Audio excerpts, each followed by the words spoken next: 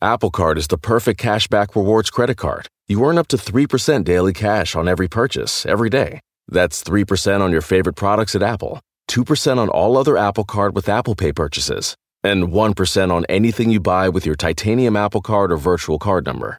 Visit apple.co/card calculator to see how much you can earn. Apple Card issued by Goldman Sachs Bank USA, Salt Lake City branch. Subject to credit approval. Terms apply. When it comes to your finances, go for the credit card that's always there for you. With 24/7 US-based live customer service from Discover, everyone has the option to talk to a real person anytime, day or night. Yep, that means no more waiting for, quote, normal business hours just to get a hold of someone. Real service from real people whenever you need it. Get the customer service you deserve with Discover. Limitations apply. See terms at discover.com/credit card.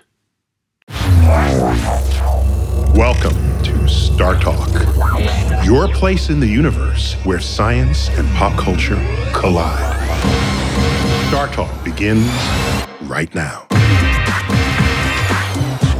This is Star Talk. Neil deGrasse Tyson here, your personal astrophysicist. And today's show is going to be things you thought you knew. And old timers out there know there's only one person I do that with, and that's Chuck. Chuck Nice. Yes. Always good to have you, man. Always. All right. So you ready to have things you thought you knew explained? Yes, because we could do millions of these. If the criteria is, I don't know. Okay. You future-proofed this. That's right. There will be no shortage of topics, my friend. All right, let's get to this. I occasionally get questions about the naming of things in my field. All right, and let's take, for example, the names of the moon, of planets and their moons. All right. And okay. Had you ever wondered how we get these names? Not really, but I mean, I figured somebody looked up and said, I'm going to call it that.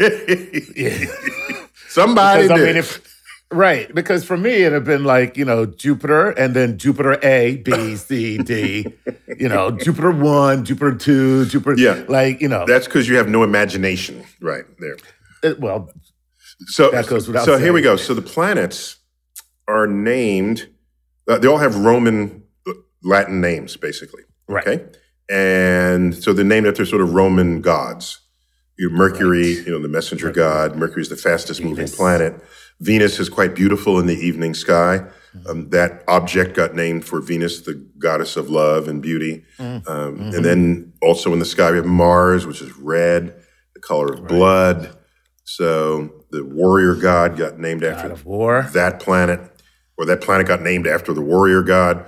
And let's keep going. You have Jupiter, Saturn, those are the baddest. Those are the planets known to the ancients. And then later would be discovered Neptune, Uranus and Neptune. And the thing about Uranus was, it was the both first down under. It was the first time anyone discovered a planet. It was William Herschel back in the 1700s.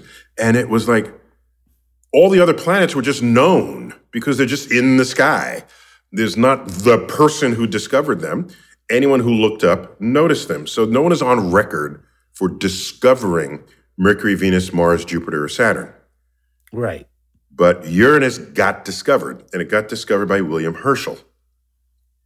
And no one had discovered, and therefore no one had actually named a planet in modern times. Wow. And so he picked a good one. He tried to figure out what to name it. And so he did the right thing. Okay. He named it after his principal funder. That's what scientists do. Wow. Artists do the same thing. They draw in the background the benefactor or whatever, the sponsor of the painting. Right. This makes the rich folks feel good. Right. So he named this new star after King George. Okay. All right. No, that's the King George. That's of the American Revolution. That same King George, because this is the late 1700s, And so that's the same George that John Hancock signed his big signature large enough for him to read. The same George in Hamilton? That same George, correct. That same King George. Oh, by the way, that King George, God, he was a show stealer. He was good. So I'm trying to figure out where Uranus comes from King George. Oh, no, I'm getting there. Yeah. Give me a second. These are explainer videos. That's the whole point. There you go. So I have books from that period. So late 1700s, early 1800s, where the enumeration of planets is very clear. And we know Earth is a planet, right? So it's Mercury, Venus, Earth. That since Copernicus, we knew that Earth is a planet as an object that goes around the sun. So we have Mercury, Venus, Earth, Mars, Jupiter, Saturn. George. And George. Of course. And George. Yes. I have books that list the planets in that order with those names. And this was, you look back and say, what? Yeah. You know? And so. God, we should have left that. Oh. I'm telling you right now, that would be the best thing in the world. One day, we are going to get to George. With our greatest of technologies. We shall one day set foot upon George.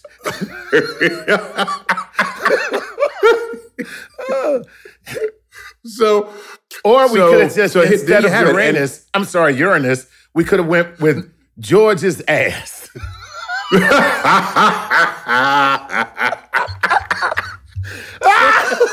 Planet. Planet George's ass. You're going to say it with a British accent. Exactly. Planet George's ass. Arse, I'm sorry. I'm so terribly sorry. I say, one day we shall get to George's arse. I say. Old chap. Boy, one day we'll get there. So looking forward to being firmly planted in George's ass. Okay, right. Stop. That's enough. Oh, no. No. Okay. Okay, so it would take a little while, but clearer heads would prevail. All right. And how do you tell the discoverer of a planet that he has to unname it after his king? This is very tentative. That's sensitive. Diplomatic moments here. And so finally we landed on Uranus, which, from what I have read, is similarly pronounced in both Greek and Latin, in Roman.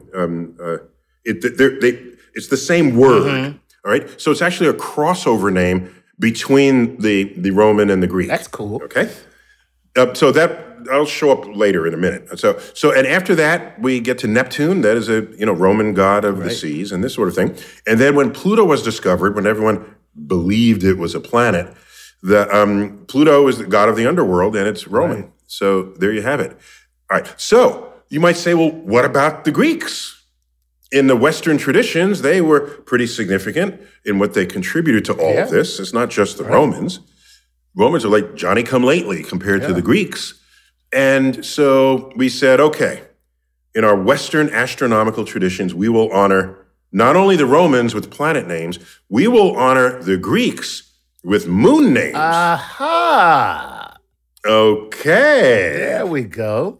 So all moons, essentially, there's some exceptions here I can get to. All moons in the solar system are named after Greek characters in the life of the Greek counterpart to the Roman god after whom the planet is named. Gotcha. Are you with me on that? So basically, you take the Roman, right? You find a god, and then you say, okay, how's that translate into a Greek god? And now we got a name for a moon. I mean, no, right? No, go ahead. No. You got almost all of it. Okay.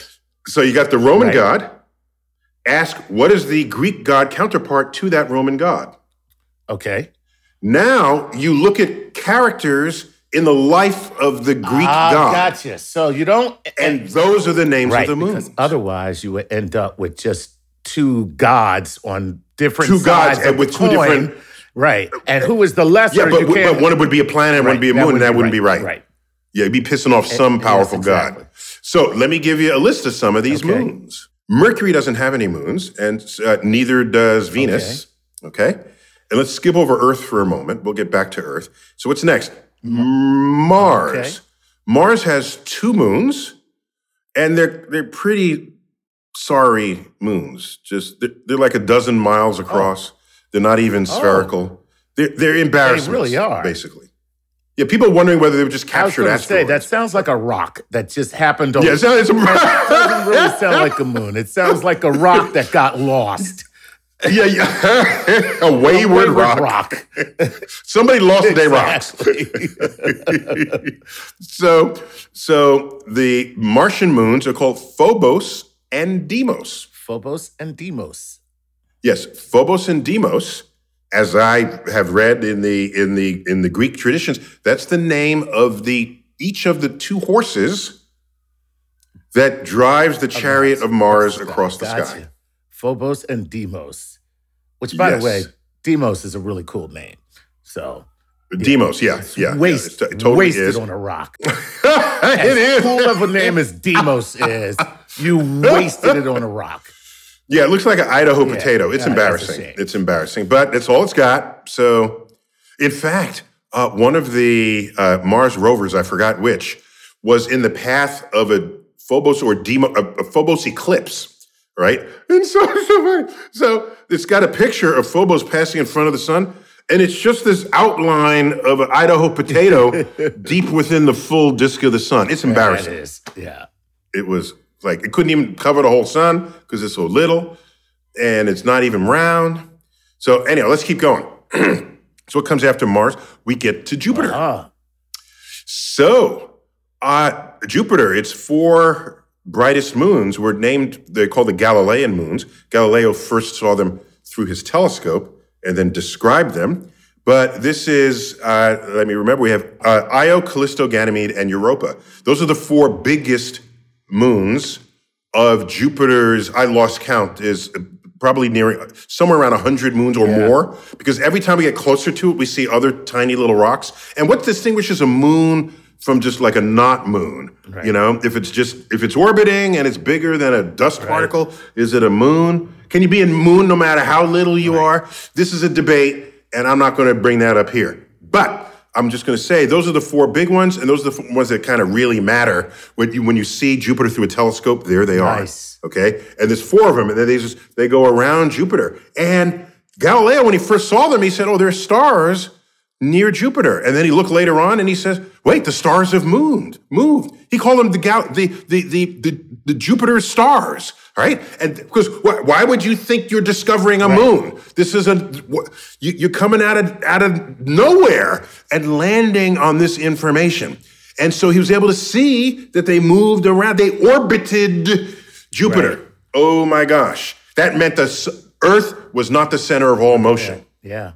This was devastating to people who wished it were otherwise. And the Jupiter Stars sounds like a really bad basketball team. The Jupiter Stars. Really, it does. It's a bad any kind of team, exactly. Right? Bad soccer team. So now let me take you to Uranus. Right. Okay.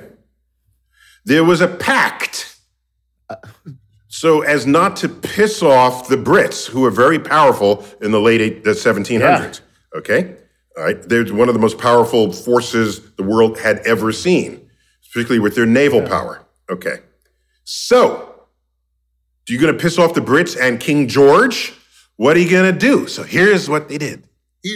We said, okay, we will make an exception of the Greek rule for the planet Uranus. And we will name the moons of Uranus after fictional characters in the plays of Shakespeare. Oh, okay. I have never heard this, ever. So this threw a bone back to the Brits so that they could rest easily that their king was stripped from the name of the planet and it became a Roman god. Wait a minute. A constellation prize. Sorry. No! Oh, God. Oh, dear. Chuck, that was good. Chuck, that was good. I sailed back. I gotta hand it to you. So, what are some names? We have Portia, Portia. Oh, Remember Portia from your Shakespeare? There are a lot of characters from A Midsummer's Night Dream because that's quite a fantastical storytelling going on there. Among the moon names, we have Umbriel, Titania, Miranda. Miranda is the lead character in The Tempest. We have Ariel, Oberon. Oberon. All right, so Puck. Oh. Puck, Desdemona. All these moons have names drawn from Shakespeare. No, that is really stunning because, I can't believe that that's just something that everybody should know because it's so, it feels so random. Well, it's a little bit of history, and it's fun history. It's not science so much as it is just... No. It's the intersection of science taking place embedded in our culture. Yeah. Yeah. So now you go out to the outer planets. By the way, Pluto, the first moon was discovered around Pluto. It was named Charon, or I think in the Greek is Charon. And Charon is the ferry boat driver who carries your soul across the river Styx to Hades. Sense. Pluto, god of the underworld. Well, yeah, but it's Hades. Right. So you go to the Greek side of that. So make a long story short. So this is the origin stories of the names of the moons.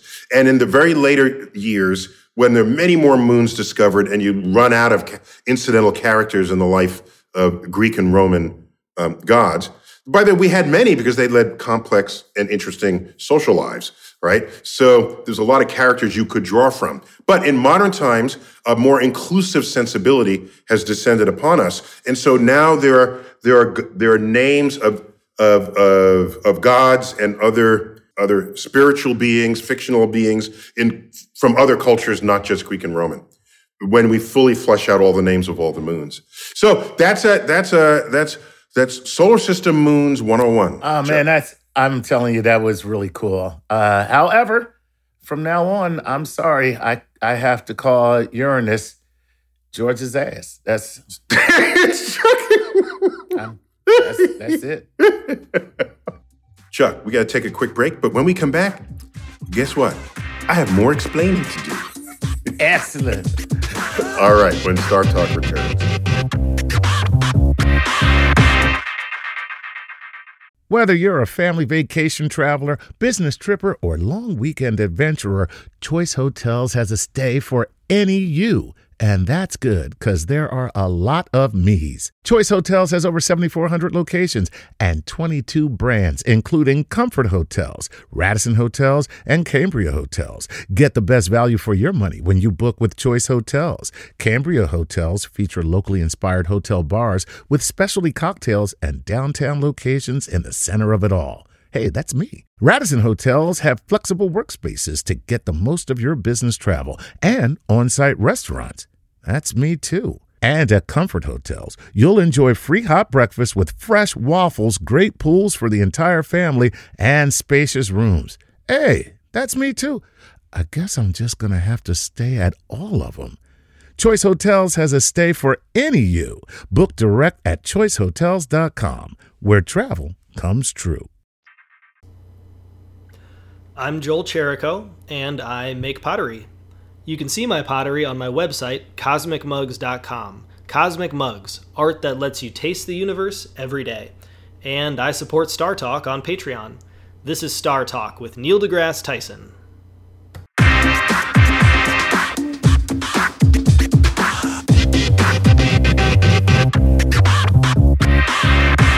Chuck, we're back.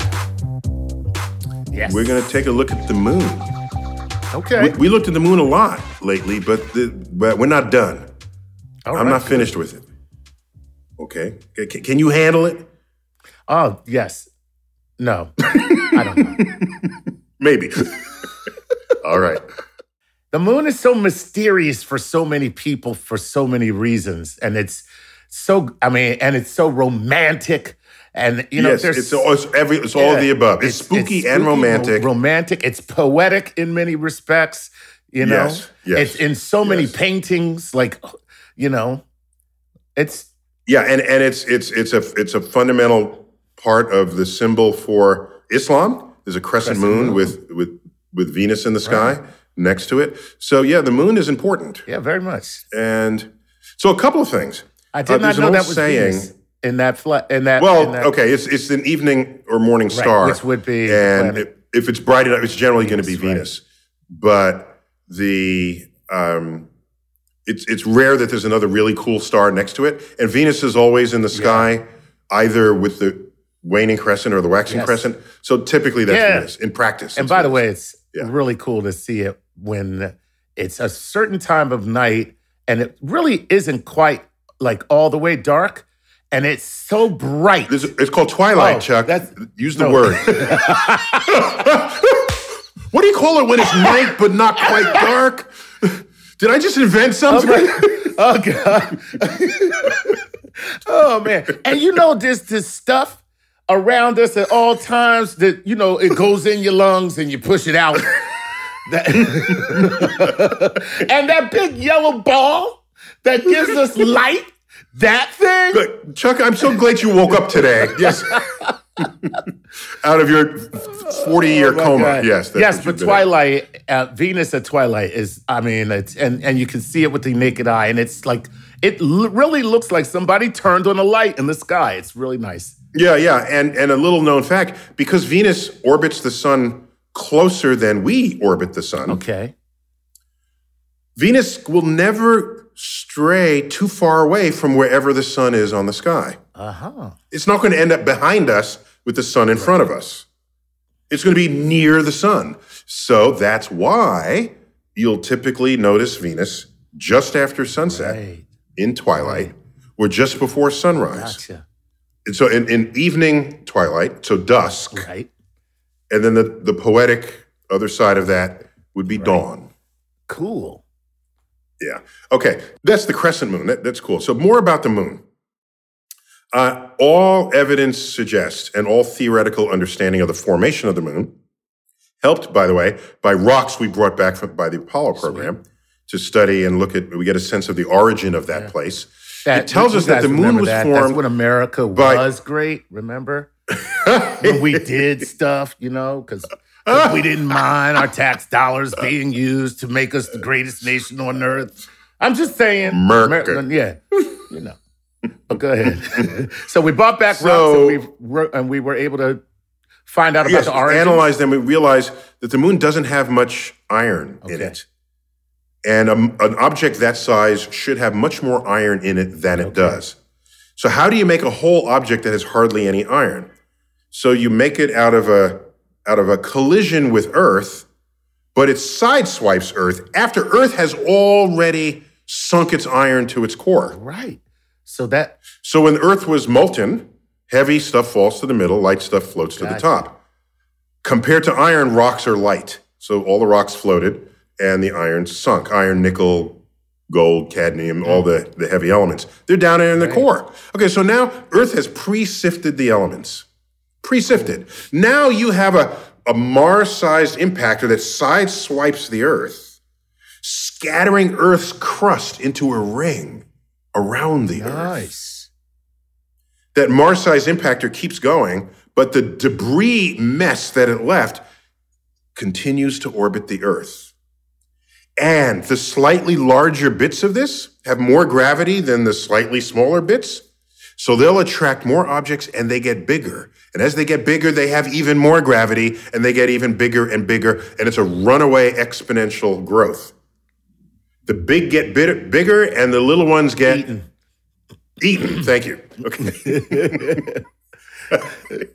So we think over not much time, a matter of months, if not only just a few years, Earth had a ring, not unlike Saturn, and that ring coalesced into the moon.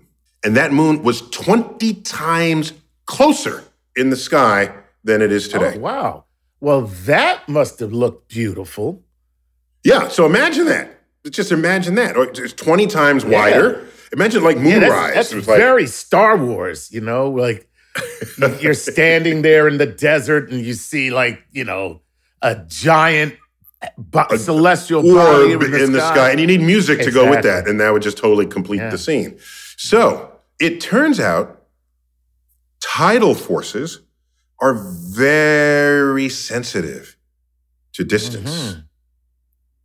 Very sensitive. In other words, not emotionally sensitive, that but would be good if you too. change the distance by a little bit, it'll have a much bigger effect than you'd otherwise think on the strength of the tides. Okay, now I can't get over thinking about emotionally sensitive tidal forces where all of our oceans are just like, where you go? What did I do? What did I do? You said it's you, it's not me, but no, seriously. Did I deserve this? You just gonna throw away everything we had as you slowly drift away? You're so distant. I don't understand why we don't communicate anymore. All we have to do is talk. Why are you so distant? There's a space between us. I don't know how to fill this chasm between us.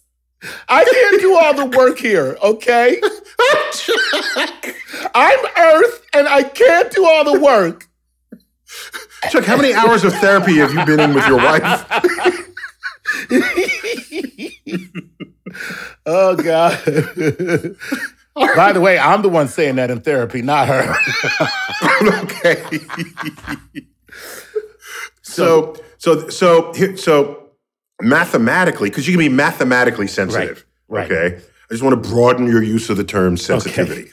So the moon, the mathematical sensitivity of tidal forces goes as the cube of the distance. Oh, sweet.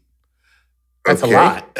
So in other words, if it just went as the distance, okay, if it was like 20 times closer, then the tides would be like 20 times higher than they are today. But no. Does it go as the distance squared? That would mean the tides would be 20 times 20 higher than today. What's 20 times 20? I don't know, 400? Chuck. Don't you pull out a calculator. You on this show, you're going to tell me what 20 times 20 is. Hold on. No, I'm not doing it. Okay, you got 400. However, tidal forces go as the cube of the distance. Oh, man. So, back when the moon formed, and it's 20 times closer than it is today. So, it goes as the cube. So, the cube is, you've multiplied by itself 3 times. So, 20 times 20, that's 400, times another 20. So, 400 times 20, that gets you 8,000. So, the tides, the oceanic tides on Earth, raised by the moon when the moon first formed, were 8,000 times higher than they are today. Look at that. And look at that. We're trying to get back there with global warming. That's wonderful. That's a different tell problem. me about it. Okay, so now watch what happens. Tides sloshing on and off the shores, there's friction between the solid earth and the moving water. Okay. And so Earth's rotation back then was actually faster than it is today. All right. Depending on how far back you go, you get like an 18, 20-hour day for Earth, not 24 hours. Okay? So we have a big moon, higher tides, faster rotating Earth. But the tides are so ferocious, Earth is slowing down. Oh, man. Because of it. And in response, the moon's orbit is increasing. It is spiraling away from the Earth. Cool. And it has been doing that ever since. We still have sloshing of tides on the shores. Earth's rotation rate is still slowing down. The moon is still spiraling away from the Earth, but much slower than it once was. Why are you killing me softly? If you're going to leave, just leave. I don't understand it. Oh, by the way, we had tidal influence on the moon. Okay. The moon at one time rotated like anybody else in the solar system. You'd see the front side, the back side, the left side, the right side. But our tidal forces on the moon slowed its rotation down until we locked it. Right. We locked the moon's rotation around the Earth. That's why I'm leaving. Because, see, you only see one side of me. I'm a complex person. But it seems like, when we're together, I can only show you one face. This sounds like a TV series. Well, then go then. Why don't you just go? Why must you make it so torturous? I've been drifting from you for all these years. You didn't feel me drifting away? I mean, seriously. Chuck, you can't make a whole psychological Oh my God. relationship. Hey, you know what this show is called? As the World Turns.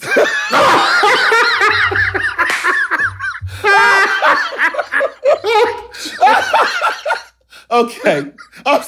It'd be authentically. It'd be It's the the best best named thing show there ever. ever was. Okay. Oh, God. That may be the stupidest thing I've ever done on this show.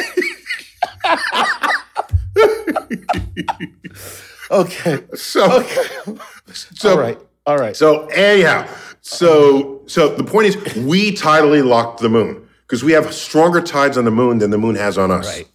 And so moon just got locked. We slowed down its rotation, locked in on it. It only shows one face to us. Cool, man.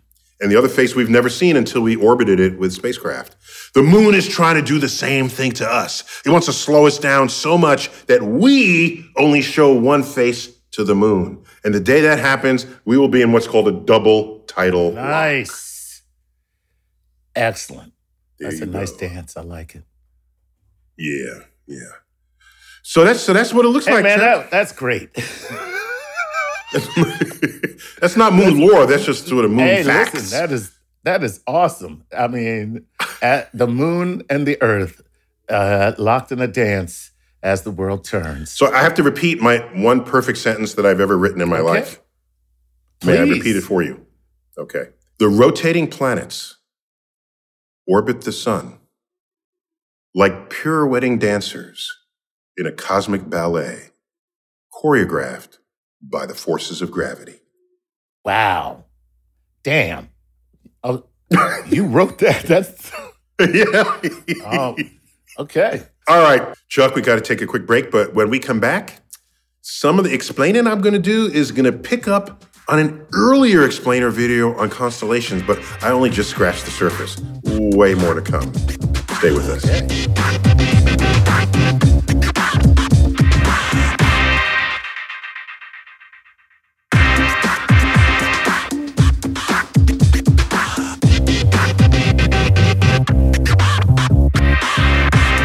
We're back. Chuck, Yes. we're going to be talking about things you thought you knew about the night sky, the constellations. We're going to pick up where we left off because I wasn't done with you. Let's see if you learned anything from the first session. How many constellations Oh, are there? God, 48. Did I get it? No. Chuck, Did I said what? there are as many constellations as there are Oh, keys that's on a right. piano. 88. I got half of it right. I got the 8. No, Teddy, I got the that's 8. not how that works. I got the 8 right. If we're going to the moon and the engineer says, I got half of it right. Well, that's you got there. I mean, you're not coming back. as you float out Right. in space, missing your You're not target. coming back. I got half of it right. All right. So we said some 88. cool things, I think, that Southern Hemisphere constellations known to indigenous people from the Southern Hemisphere would be later discovered by Europeans. And when they named it, they were already deep into the Industrial Revolution. named them after so they started naming them equipment. not after mythical, magical creatures, but after like stuff that was enabling the emergence of a new kind of brain. Like sextant. Another level of civilization. There's a sextant. By the way, before the sextant was invented, which was 60 degrees of a circle, okay? There's 6 of those. 6 times 60 is 360 degrees. What preceded that was an octant, Wow. okay? That was an eighth of 360 degrees. The sky has a sextant and an octant in Very it. nice. That feels a little excessive to me. All right. Be happy with one, but no, you want two. Two out of the 88 constellations are navigational devices that are kind of the same. Never have too many tools. That's true. Never can't overtool anything. All right. So a couple of things. What's, in your mind, the most famous constellation in the Southern Hemisphere? Oh, in the Southern. God. See, so what I was going to say, but that's not Southern, was Big Dipper, but everybody knows that. Yeah, that's the North. Yeah. Okay, in the Southern Hemisphere. You're 8,000 miles off. I said it was in the North. No, 9 out of 10 people say the Southern Cross. I was about to say the Cross, yeah. You really was. There's no evidence of that. Let me tell you something. I really was about to say the Cross, but I was scared to do so because one night we were sitting out and you had your, top secret sky pointer. Government issue. But there's a cross in the North too. And so that's why I was about to say cross, but I got confused. Okay, so there's a Northern Cross, which we love here in the Northern Hemisphere, and there's a Southern Cross. Cool. But they're really different from each other. Okay. The Southern Cross is embarrassing compared to the Northern Cross. Oh, that's okay. terrible. The Southern Cross has 4 stars in it. Okay. It's in the shape of a rhombus. Oh. There's no star. There's no cross at the transept. Yeah. So you could have just drawn a rhombus to remind people from 8th grade geometry. A rhombus is like take a perfect square, sit on it, stretch it distort out. the sides, and then you get a rhombus. Okay. So it is a stretch to call the Southern Cross a cross. It's a stretch. I'm just telling you. Not only that, of all 88 constellations, the Southern Cross is the smallest. Oh. Your thumbnail at arm's reach would completely cover all 4 stars of the Southern Cross. It is one of the biggest marketing delusions there ever was. Nice. I mean. And isn't there a Crosby, Stills song? Crosby, Stills, and Nash? The Southern Cross. Oh, okay. That's the only line I know. Yeah, I don't know the song at all, but. Well, they didn't sing that in the hood? Yeah, I was going to say CSR. That's, it's a little Caucasian for me. I'm just saying. I mean, don't get me wrong. So I just want to put it out there with the Southern Cross. Now, have you ever met people who have visited the Southern Hemisphere anywhere, be it Africa, many people, or Australia, and they come back and what do they tell you about the sky? I never really got into it. I normally ask them about the place they were. See, that's how people. How's the clubs? Exactly. Tell me about the food. What did you see? Only you would be like, and so the night sky. Tell me more about that night sky. But go ahead. What do they say? What happens is people visit the Southern Hemisphere and they come back and they say, the Southern Hemisphere sky is so beautiful. It is so amazing. Yeah. Oh my gosh. And so there's another little delusion going on there as well. And what is that? Okay. I don't want to stop you from liking the Southern Hemisphere sky better than the North. I have no problems with that. But there are forces operating that contaminate your data. Okay. Do you know how much of Earth's land is in the Southern Hemisphere? I would say not a lot. When you look at Africa, it's like, that's most of it. Yes, okay. About 15% of Earth's landmass is south of the equator. Okay, yeah. That's also about 15% of Earth's population. Oh. Okay? So hardly anybody lives in the Southern Hemisphere. Right. So there's hardly any city lights, hardly any light pollution, air pollution, all the things that subtract away from our experience embracing the sky in the North does not block your view in the South. Wow. So people think the actual sky is better because they can see it better. Wow. So I'm telling you that the North has all the coolest constellations.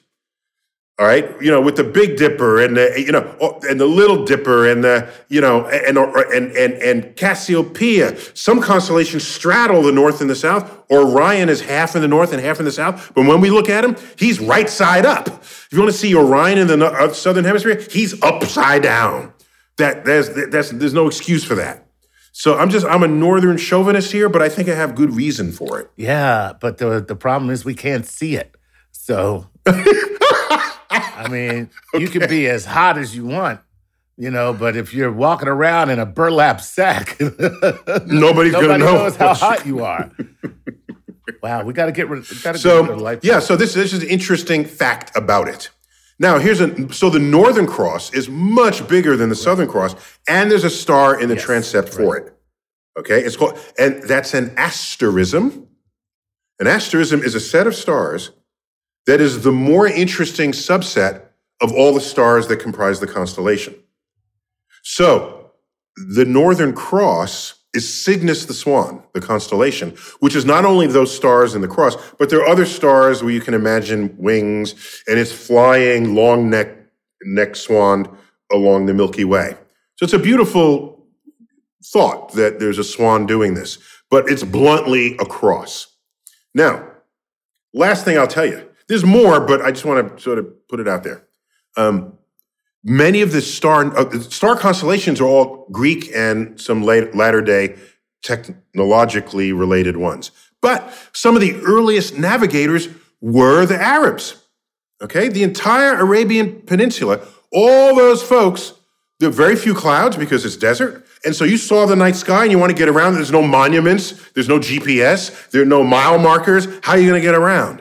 So they pioneered astrolabes, which was their version of the European sextant, okay, and the octant. But the astrolabe, they did it first, and it's beautiful works of art with rotating dials, and you hold it up, and you can get the angle, and there are tables and charts. It's magnificent, all etched in brass. Beautiful. We have a collection at the American Museum of Natural History, but one of the largest collections in the world is at the Adler Planetarium and Astronomy Museum in Chicago. Nice. They have one of the largest collections of astrolabes in the world. Anyhow, point is, as an homage to the Arabic role in navigating the sky, 2/3 of all stars in the sky that have names have Arabic names. Wow. This is part of the sort of inclusiveness of my field, where if you contributed to it, we're not going to forget you. Right. You guys remember the little people. That's cool. And by the way, in the constellation Libra, the scales, the two brightest stars in that constellation are Arabic names. One of them is Zubin el-Janubi, the other is Zubin esh-Shamali. Okay. Those are the two longest star names of all named stars in the sky. Just putting it out there. And what is the abbreviation for pound? LBS. LB. Right. You know what LB stands for? No, I don't. Libra. Oh, God. It just gets worse. Okay. First you go from pounds to LB. right. And LB is a short for Libra, the scales. The measurement of things. So cool. So the sky is fun. We could go on and on and on, but I want to get some basics out there. Chuck, we got to call it quits. Okay. Have you had enough things you thought you knew explained to you? I never get enough of explaining, okay? There's things I thought I knew, and I'm like, I thought I knew, but I didn't know. Yeah, and the stuff you didn't know that you thought you knew it. Exactly. That counts. I didn't know. I thought I knew this, and now I know that I do. And then there's some stuff that I didn't want to know at all, and I still know it now. Occasionally, you have to know stuff that you didn't want to know at all. That happens in life. Absolutely. That's and that'll happen here on Things You Thought You Knew. Always good to have you, Chuck. This has been Star Talk, a Things You Thought You Knew edition. Neil deGrasse Tyson here. Keep looking up.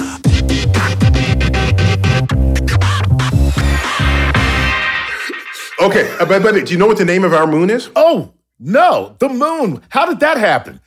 Everybody gets these great names, and we have moon. Moon. No, it has a name. It's called Luna. Oh, that makes sense. And that's funny because in certain languages they call it Luna. Yeah, Luna. And Earth has a name. Okay. Earth. It's called Terra. Oh, yeah. And we're called Okay. Terrans in most sci-fi films. Oh, yes, we are called okay. Terrans. And the sun has a name. Okay. It's called Sol, S-O-L. Nice. Yeah. So if you just Latinized everything, we have Sol, Terra, and you have Luna, you got all the planets, and everybody's one happy family of cultural expression and diversity. Awesome. Well, okay. That was great.